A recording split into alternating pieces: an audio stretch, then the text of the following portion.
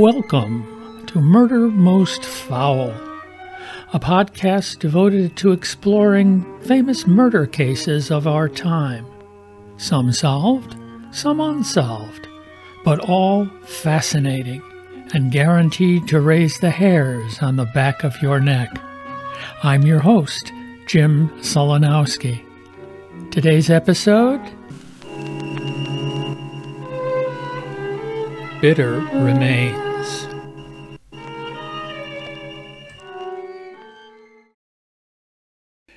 Some men think the phrase, "till death do us part," is a prescription on how to end a marriage or failing relationship. One such loser is Grant Hayes. When his relationship to Laura Ackerson, the mother of his two boys, was deteriorating due to his drug abuse and philandering, and she was seeking custody of the boys, he decided butchering her was the obvious solution. In this episode, we delve into this heart-wrenching case of domestic violence, taken to its all too often final conclusion. So good morning, folks, and welcome to another edition of Murder Most Foul. My guest today is a return appearance by Diane Fanning. She is a national best-selling author and an Edgar Award finalist. The book we are talking about today, as I say, is Bitter Remains. Welcome, Diane. Thanks for having me today, Jim. To lead off, one of the things that attracted me to this book is I spent a couple of years in my youth as a legal advocate for domestic violence victims. And as I began to read this, the first even just couple of pages of setting it up, I went, in my mind, this is sort of classic domestic violence, but with many different twists. And so we'll take it from, why don't you give us a little bit of a layout of the cast of characters, beginning with Laura Ackerson. Laura was a graphic artist who had had a relatively irresponsible life for quite some time. But she was getting her act together. And she now had two little boys, and she thought she was married to the father of those boys. And she was trying to build a life for them that would be good and lead them to a bright future. Grant was the father, and he was a musician. He often did drugs. He worked late at night because he's playing music. That's only natural. And he liked to move about the country. He played in a number of different cities as well as in the Virgin Islands. And he was trying to hook up a gig in Hawaii. So she felt that her little boys needed something a little more stable. She wanted to have custody of the boys because she didn't think their father's lifestyle was really very helpful. However, she was not opposed to visitation because she thought they should be able to see their father. And then there is Amanda. Amanda is an actress who didn't do so well when she was in Hollywood. And she met Grant while Grant and Laura were in the Virgin Islands.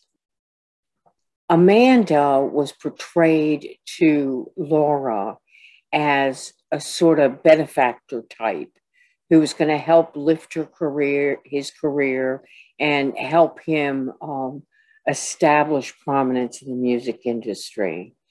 Well, in fact, they were having an affair.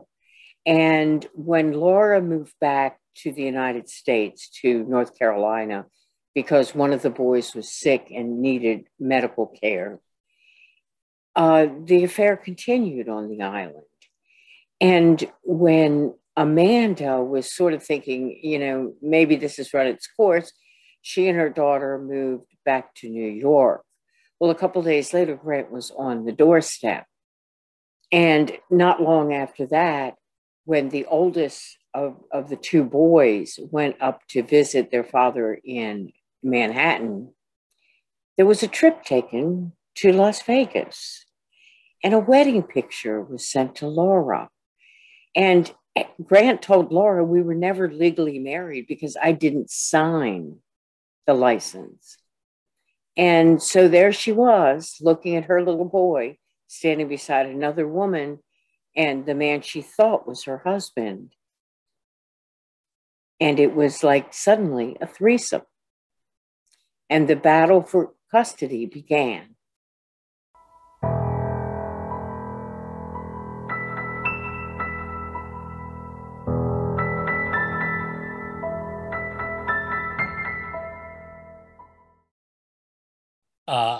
It's again, this is from the book Bitter Remains, that Grant's first wife told Laura when she found out she was either just becoming involved with him or was going to marry him, quote, run as fast as you can. Now we know that exes, and that's explained that they go, oh, they're bitter and whatever. Okay, so there was that, but there was, Grant had quite a psychosis. I use that term about that the aliens were controlling him. Or now again, that's probably, we don't want to again gloss over the amount of drug abuse was huge, cocaine binges and whatever. So not as an excuse, but to put this is, then you add to that a volatile personality. And tell us about the BB gun incident. He asked Laura to do something, and when she argued with him, he shot her with the BB gun. And then while she was doing things, coming in and out of the room, he kept taking pot shots at her. And it hurt. And she asked him to stop, but he thought it was very funny.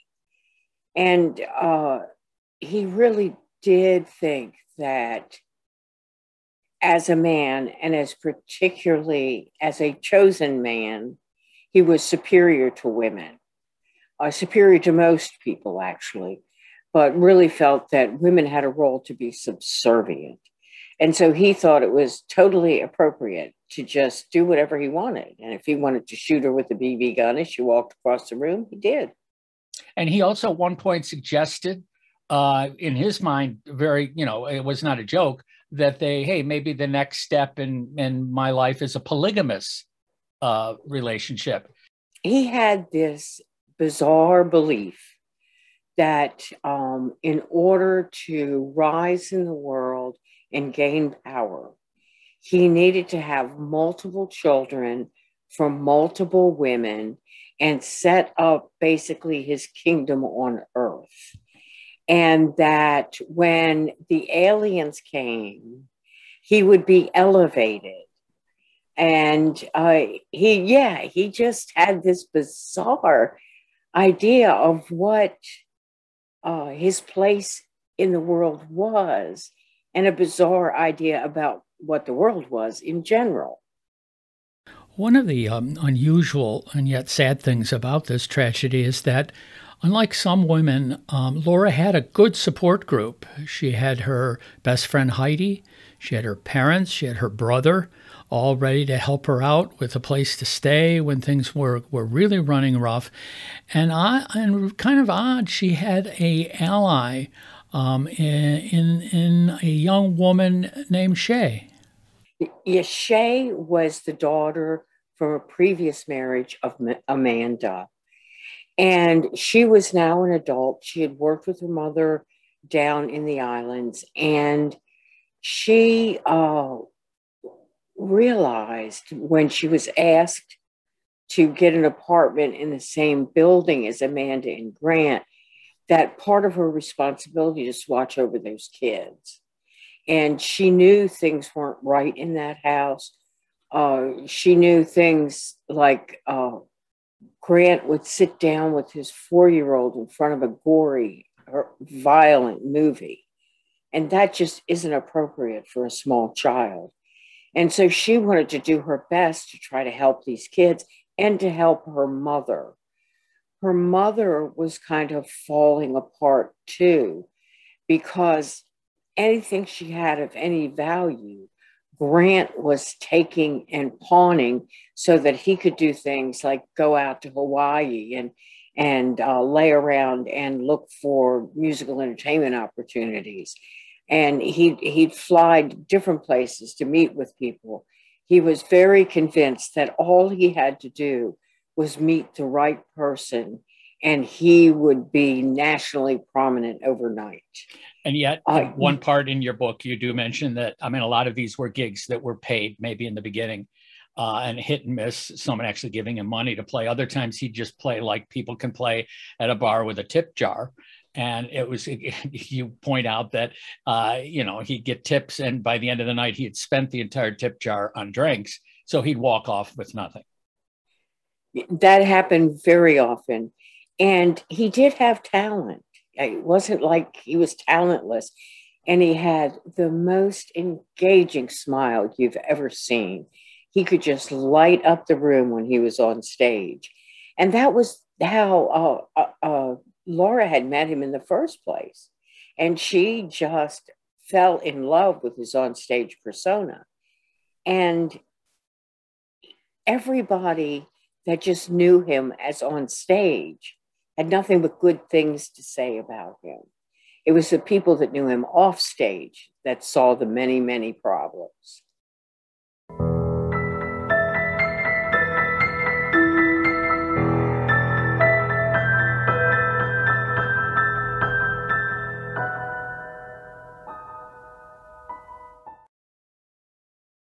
And Grant was not stupid.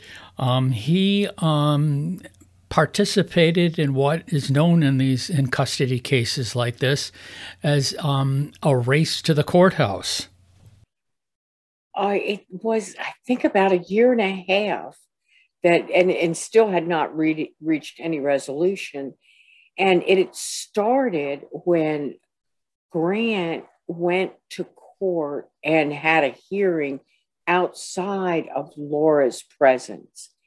And the judge gave a temporary order granting him full custody. And what he did was say that a lot of the things that were wrong with him were actually wrong with Laura. And so he got that, and a sheriff came to her house. He already had the older boy with him. The little boy, he was about 2. Sheriff came to the house and forcibly removed him from his mother's arms. And I can't think of anything more traumatic for a 2-year-old. And then he was taken to his father and now stepmother. Laura did everything she could to make a good environment on the times that she had visitation with the boys. She found a place where she could rent toys and other things for the kids when they came to visit. So she'd always have something fresh and new for them. She was an artist, so she worked on the drawing with them. And she was just a lovely, lovely mother. And she really was doing some self-improvement things. She got a mentor at the church to work with her and help her become more responsible. And she was doing everything she had to do. When the psychiatrist interviewed her and looked at her life situation, she was very pleased. She said Laura was a little lacking in maturity and didn't have the best decision-making skills, but she was working to improve that. And then when she went to talk to Grant and see him interacting with the boys, it was like day and night. They do this thing where they put the child in a room with one parent, and it's got a bunch of toys in it for them to play with. And when the parent leaves the room, when Laura left, there was a great deal of distress. When Grant left, there wasn't. When Laura came in, there was a just celebration of her return.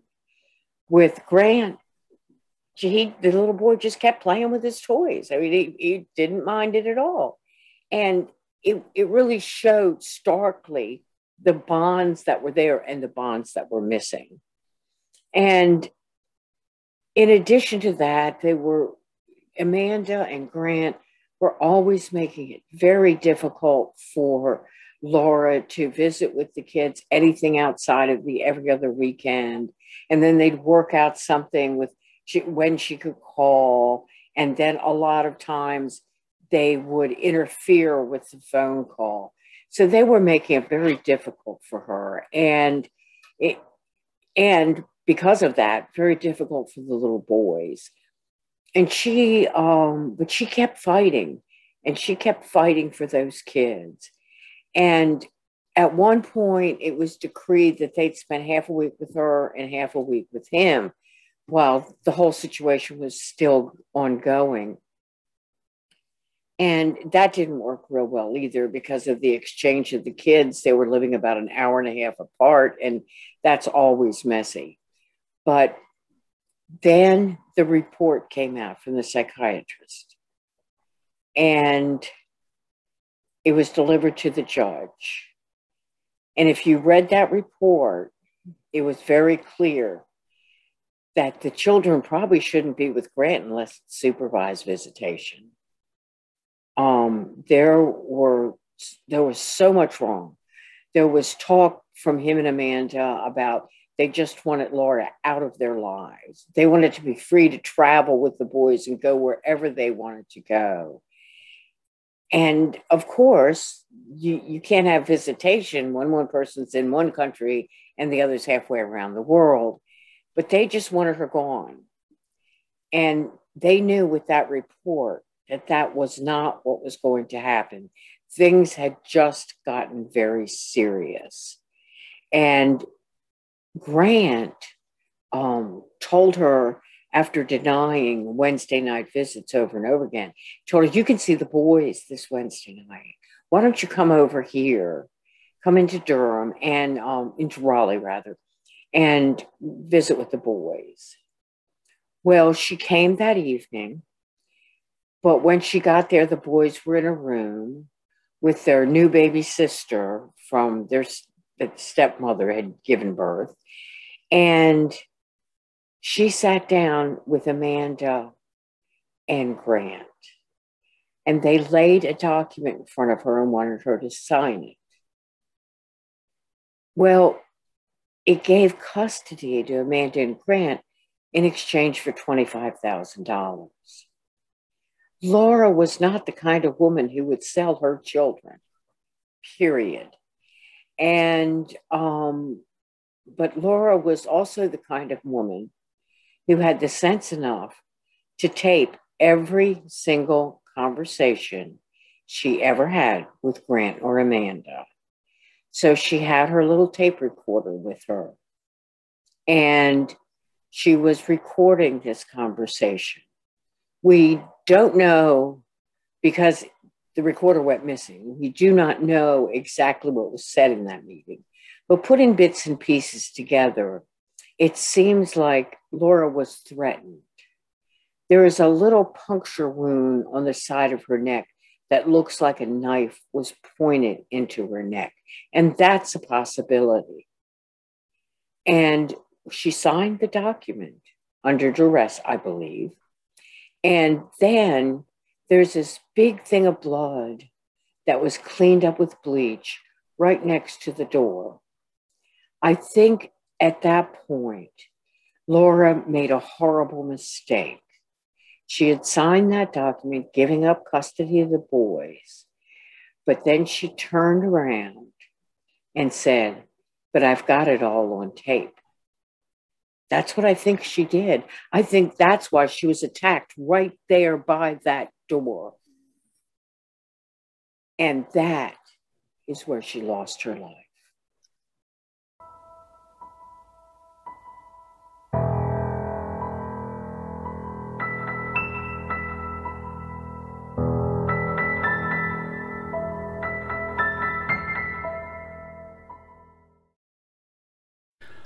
So now, of course, they have to get rid of the corpse, and Grant goes on a shopping spree right after this, like it was a local Home Depot. He bought coolers. He bought a saw, bought some saw blades, had discussions in the store with with the clerks there on what to buy. He bought garbage bags. He bought all sorts of cleaning supplies, and it is believed that what he did was put her body in the bathtub in the main bathroom and locked it. The reason that is believed is because that place was cleaned with bleach. It was all the little bathroom rug and the curtains were all missing.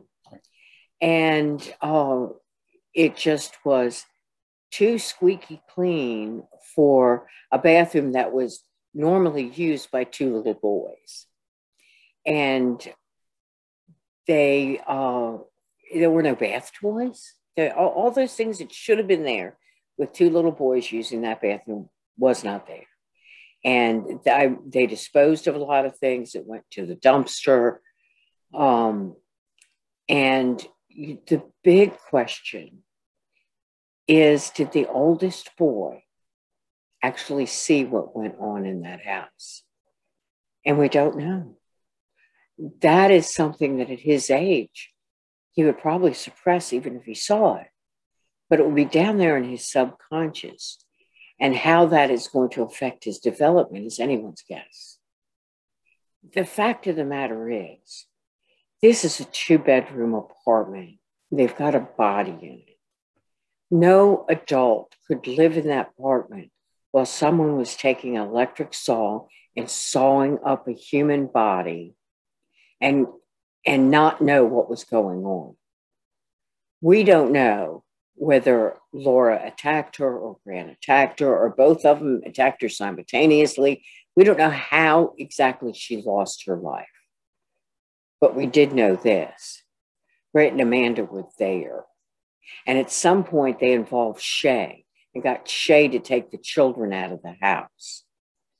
Now, do you have any reason to believe that at that point that Shay takes the children, did she have any direct knowledge that this had happened? Obviously, she didn't participate, but did Shay didn't have any knowledge. All she knew was that her sister was her mother was kind of acting weird again, and wanted the kids out of the house while they were packing because they were going on a trip. And so she did it, and she got a little exasperated with the length of time it took because the kids were getting tired, they were getting hungry. So she took them to get something to eat, but then it was getting late. And it's not the easiest thing to cut up a human body if you're not experienced with it. It's messy, it's difficult, and it's smelly. And they wanted to get all of that mess put into these coolers for their plans to drive from Raleigh, North Carolina, all the way across country to Texas. Now, they had the kids with them, the two boys, and Lily, I would assume the young child of Grant and Amanda. They were pulling a U-Haul. I use tow as a euphemism, but so everyone, the entire en famille was doing, a European vacation or something with these coolers but you say, I think it was in a trailer. They had hooked a trailer because of. Yeah. They also had a piece U-Haul? of family furniture that Amanda was giving, and the coolers were placed behind that, trying to hide it. So if anybody looked in the trailer, they wouldn't see it. And the reason even questioning came up from Karen when they showed up is by now it was widely known at home from the law standpoint, there was a missing person. And Karen was aware that Laura was missing. Am I got that correct? So she had someplace in her subconscious asked her to ask the question, what do you know about Laura? We saw in the papers, or even in Texas, we know there's a missing mom. And so we know who she is. She's related. She's involved with you. Do you know anything about it? And that's when, that they were not supposed to take the children out of state. And there they were, many states away. And you can't, I can't understand why they felt a need to drive that far. Yeah, I gave them a good cover story with delivering a piece of furniture and visiting family, but heaven knows, along Route 10, running next to the Gulf, there are a million great places to ditch body parts. You know, there's swamps, there's gators, there's all sorts of things. And so I don't know why they didn't think to do that. But instead, they go to someone who has a distinct connection with them in order to dispose of Laura's body. And they sit on the porch.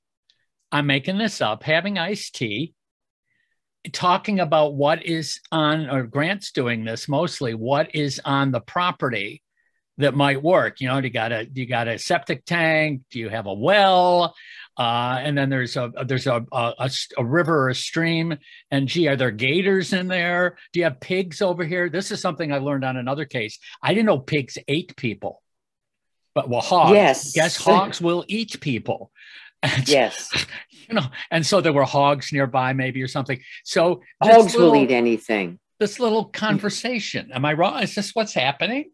Yes, yes. And there, and poor Karen, I think she's getting these weird vibes and she's knowing something's wrong, but this is family. So she's trying to keep it together. But who comes and asks about your septic tank? Who wants to look at your septic tank? I mean, you know, I don't think I've ever gone to a family member's house and asked to do that. And then they wanted to go fishing. And there was a boat and it was dark and Karen was going, well, you know, you don't know the area down there. It's not the best idea, but they were insistent and they borrowed the boat and loaded it with the containers that had Laura in them and rowed out into this river where they knew there were alligators, and they dumped the contents of the container and I guess just hope for the best. Before they did that, though, they had bought some acid and tried to pour acid on the remains, but it didn't work so good. So that didn't work. Their nephews who captured wild boars and put them in a pen as sort of animal control thing, they didn't have any boars there at the time, so that was out. And so they went to the river. So the cops, very shortly after all this happens, do show up at Karen's farm. How do they track Amanda and Grant to Karen's place? The ironic thing was that Grant made a really stupid mistake. When he answered the phone and there was a cop on the other end, they asked him where he was. And he said, oh, I got this bad signal. I'm out in the boonies near Raleigh. And the cop said, I didn't think there were any boonies near Raleigh, but they pinged his phone and found out he was actually in Texas. So then the detectives decided that's where they're going. Well, they happened to pass Grant, Amanda, and kids coming back to Raleigh while they went to Texas and didn't know it. When they got there, they talked to Karen.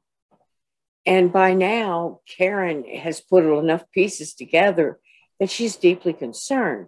And Karen is essentially a very honest woman.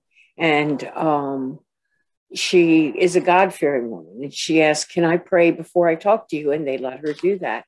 And then she spilled out everything that was going on. So they got people to search the river.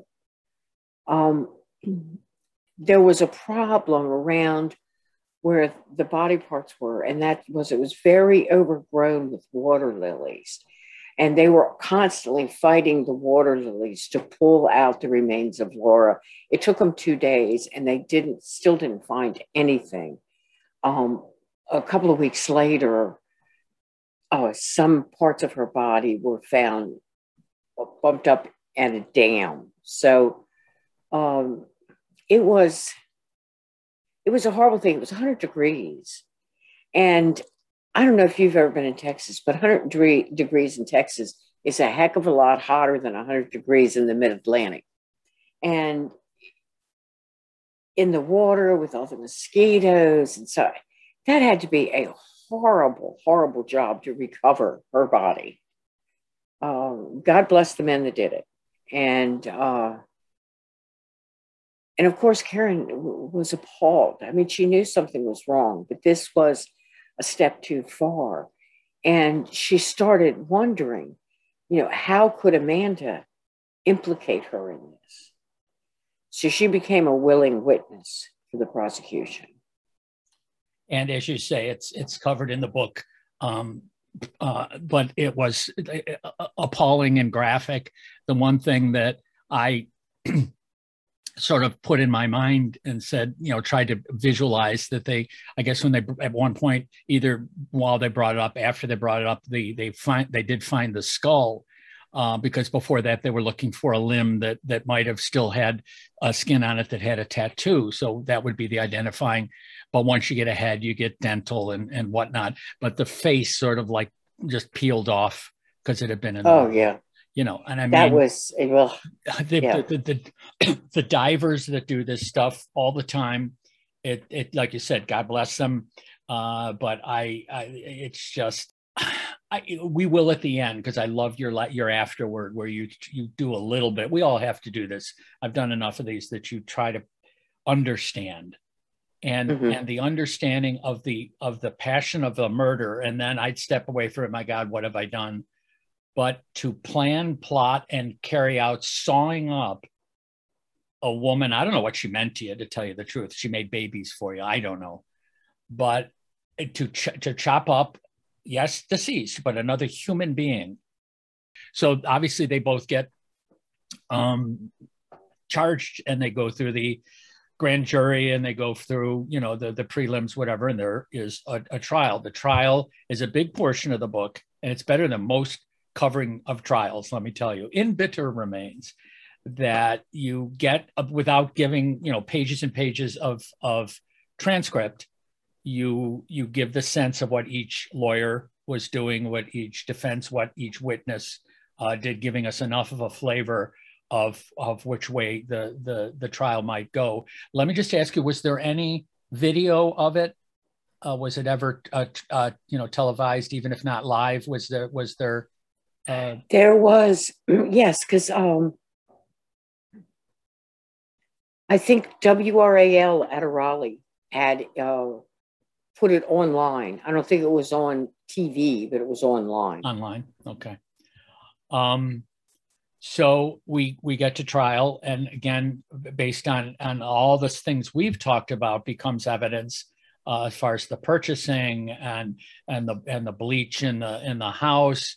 And various witnesses, certainly Karen, and Shay, giving testimony of what they knew, that there wasn't a big doubt in my mind as I'm reading it, and also knowing the outcome, but reading it, that Grant gets convicted of first-degree murder. And yes. Because it was where it was. If it had been Texas, of course, he would have gotten the chair, or whatever, the lethal injection, but he was given life without parole. One of the things that came out was a song he had written, basically a song that was talking about killing Laura.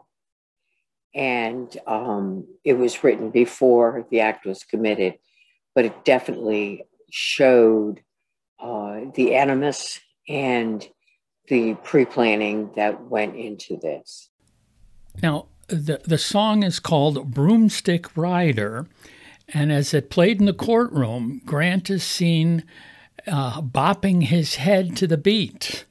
The lyrics include the following lines: "My baby's mama, don't talk to me, don't want your drama. I got 2 kids by you, I can't take any more from you. I would wake up every morning, hoping one of us would go, but not me, 'cause I'm paying the bills. Find another sugar daddy and a wallet with bills, 'cause I know that you will when you finish trying to take my kids. That's how you is. And then she wants me to pay her? You've lost your damn mind. I put a price tag on your head. That's right. You must have told your attorney I got intentions on killing you. What? Might stop me, but my bullets will get you soon. I got my goons from way back. They still owe me money. Now ain't that funny? My apologies. I'm not much of a rapper.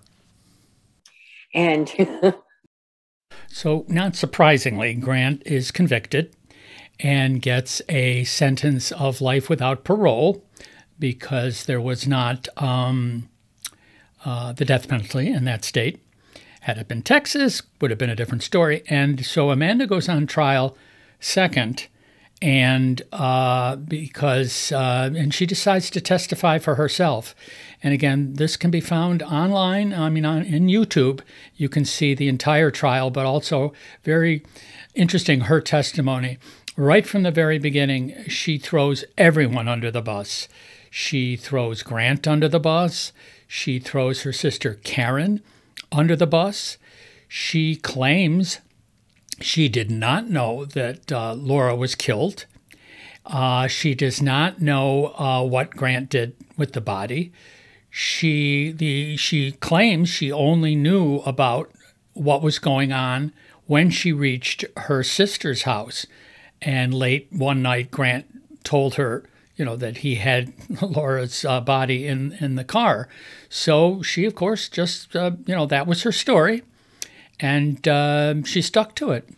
Yes, sir. We had all gone to bed about the same time. Grant went to bed with me and the kids, or the kids actually might have already been in bed. At some point, something woke me up, and I looked out the window and I saw car lights, and it looked like they were leaving, and I saw Grant walk across the yard.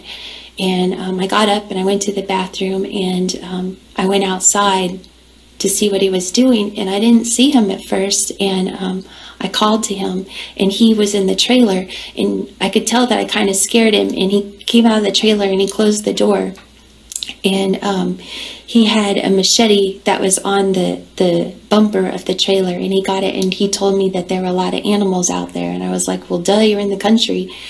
And we walked over to my nephew's Shelton, his truck, and we sat down on the tailgate, and Grant lit a cigarette. And he had told me that, because I asked him, he should probably come in and try to go to sleep so he could be up tomorrow, because Grant generally was up all night. That was just kind of his schedule. And so I was really trying to get him so he could get up tomorrow and be around people versus sleeping all day. And he told me that he was trying to figure some stuff out. And I asked him, like, what? And I'll never forget it. He was smoking a cigarette, and he was like really calm, and he looked at me and he said, what would you say if I told you Laura was dead? And I was like, what? And basically he told me that the night that Laura had come over to the house, that she had died, and that whenever I left, that he just panicked and freaked out. And I started freaking out, and I was asking him why he didn't call the cops. The cop will call for help like he told me he was going to.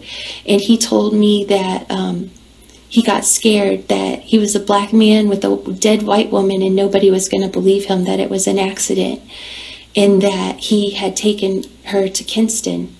And then he stopped himself, and he told me that he shouldn't be telling me any of that stuff. And then he had told me that the Kinston police called, and so I assumed that that they found Laura's body, since he told me that he took her to Kinston. And anyway, I was freaking out, and he had the machete, and he whacked me on the leg, and he told me to shut the F up, and that this was not the time for me to start challenging him, and that he told me that I didn't understand because I said something about the cops finding her, and he said, no, I didn't understand. And he told me that that I had to help him figure out how to get rid of this body, or else none of us were making it back to North Carolina, to Raleigh. So, despite her performance on the stand, there was a lot of tears and I was the victim and woe is me. She does get convicted, but of second-degree murder rather than first-degree murder, which Grant was convicted of. So she got a appropriate sentence based on that. And Amanda was given a sentence of 13 to 16 years, which seemed like a travesty. Now, you also talk about and there are other books that get really into minutia about what went on in a jury room, and it's not important. But I think what is, instructive for us who've never either been on a jury or had one sit in judgment of us, that the jury originally had 9 votes for first-degree murder of Amanda. They had 2 that were holding out for acquittal, and 1 who was at that point undecided. So they had a 9-3 going on. And amongst the 9, or amongst even all of them, they said, we don't want a hung jury. That's our only option if we can't agree, because the 9 aren't going to go for acquittal. So how do we pull the 3, the 2 holding, the 2 acquittals and the 1 holding out? How do we pull them to us? And they realized, I'm assuming in discussion, that everyone was comfortable with second-degree murder because they had no proof she laid hands. So Texas didn't like that too much. So they decided, well, let's extradite Miss Amanda, and we will charge her with desecration of a human body. They did, and she was convicted and got another 20 years in prison, which made the overall sentence pretty appropriate. So she'll be in North Carolina prison till I think 2025, and then she'll go to Texas to serve another 20 years. Now, were you covering or following this in real time or afterwards? The case. I picked up on this right before the trial started. And so I started digging into all the background, and then I watched the trial online, and I talked to a lot of different people. And it was, I don't know, some of the things that I talked to friends of Grant, and some of the things that came out of his mouth, it was hard to understand how they even fit into the little boxes in his head. He was one strange character.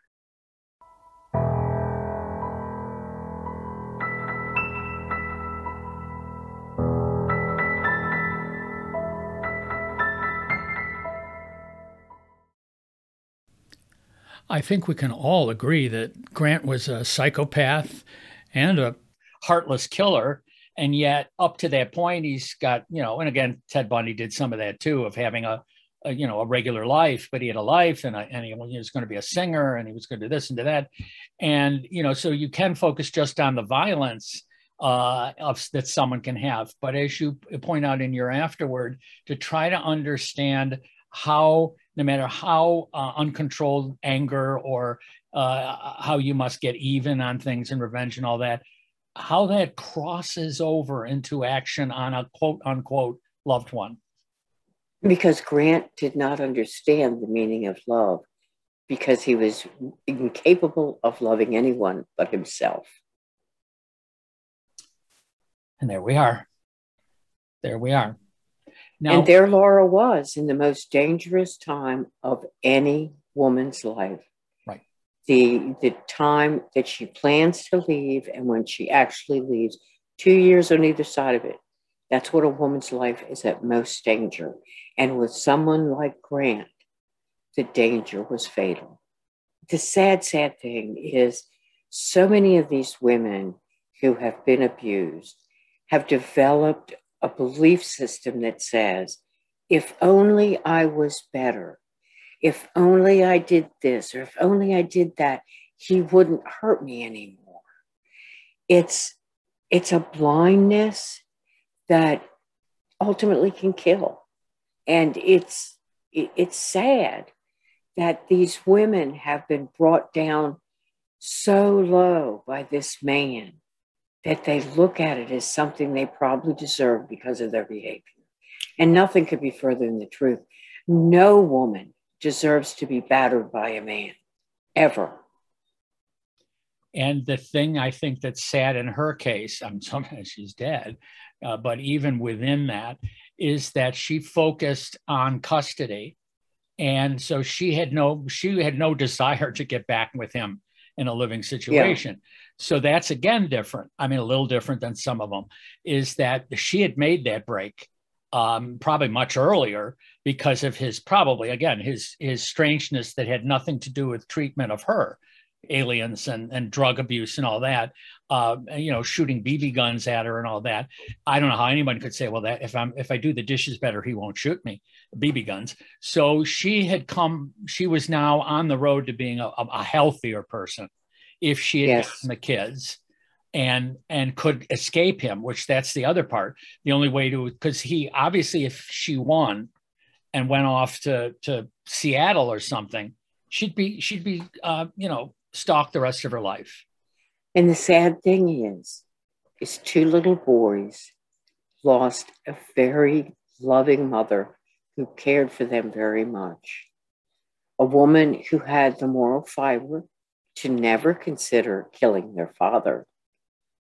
She would have never done something like that because she knew that for all of his flaws, he was important to those boys. Grant's parents took all three of the children. Their Aunt Shay watches over them and comes and visits them, send them Christmas presents. So they do have her as a constant too. And her eyes are fully open. At first, she didn't want to believe her mother was involved, but she came to accept that. And she just said she was going to be there for the kids, particularly for Lily, because both of Lily's parents were in prison and she'd probably never see them. Right. And what's appalling is that they're actually members of Congress who voted against the Violence Against Women Act. Yes. They should not be there. They represent women in their constituency. So, Diane, why don't you tell us about how people can get in touch with you? Certainly, they can find your books, Amazon, Barnes & Noble, your local library, which I found one of them at. It was just the quickest way to get it, but websites and whatever. Why don't you tell my audience? My website is DianeFanning.com. Real simple. Just don't put two N's in Diane. But I'm on Twitter, I'm on Facebook, I'm on Instagram. Check out my books, ask me questions. I'm pretty easy to get in contact with. So, and you know that. And this one again, I did purchase. So, what do you get? $1.50, $1.75? Probably more like 60 cents. I'm not sure exactly. But I have actor friends, and they'll often, take a picture, put on some movie they were in 100 years ago, and they just got their 60 cents.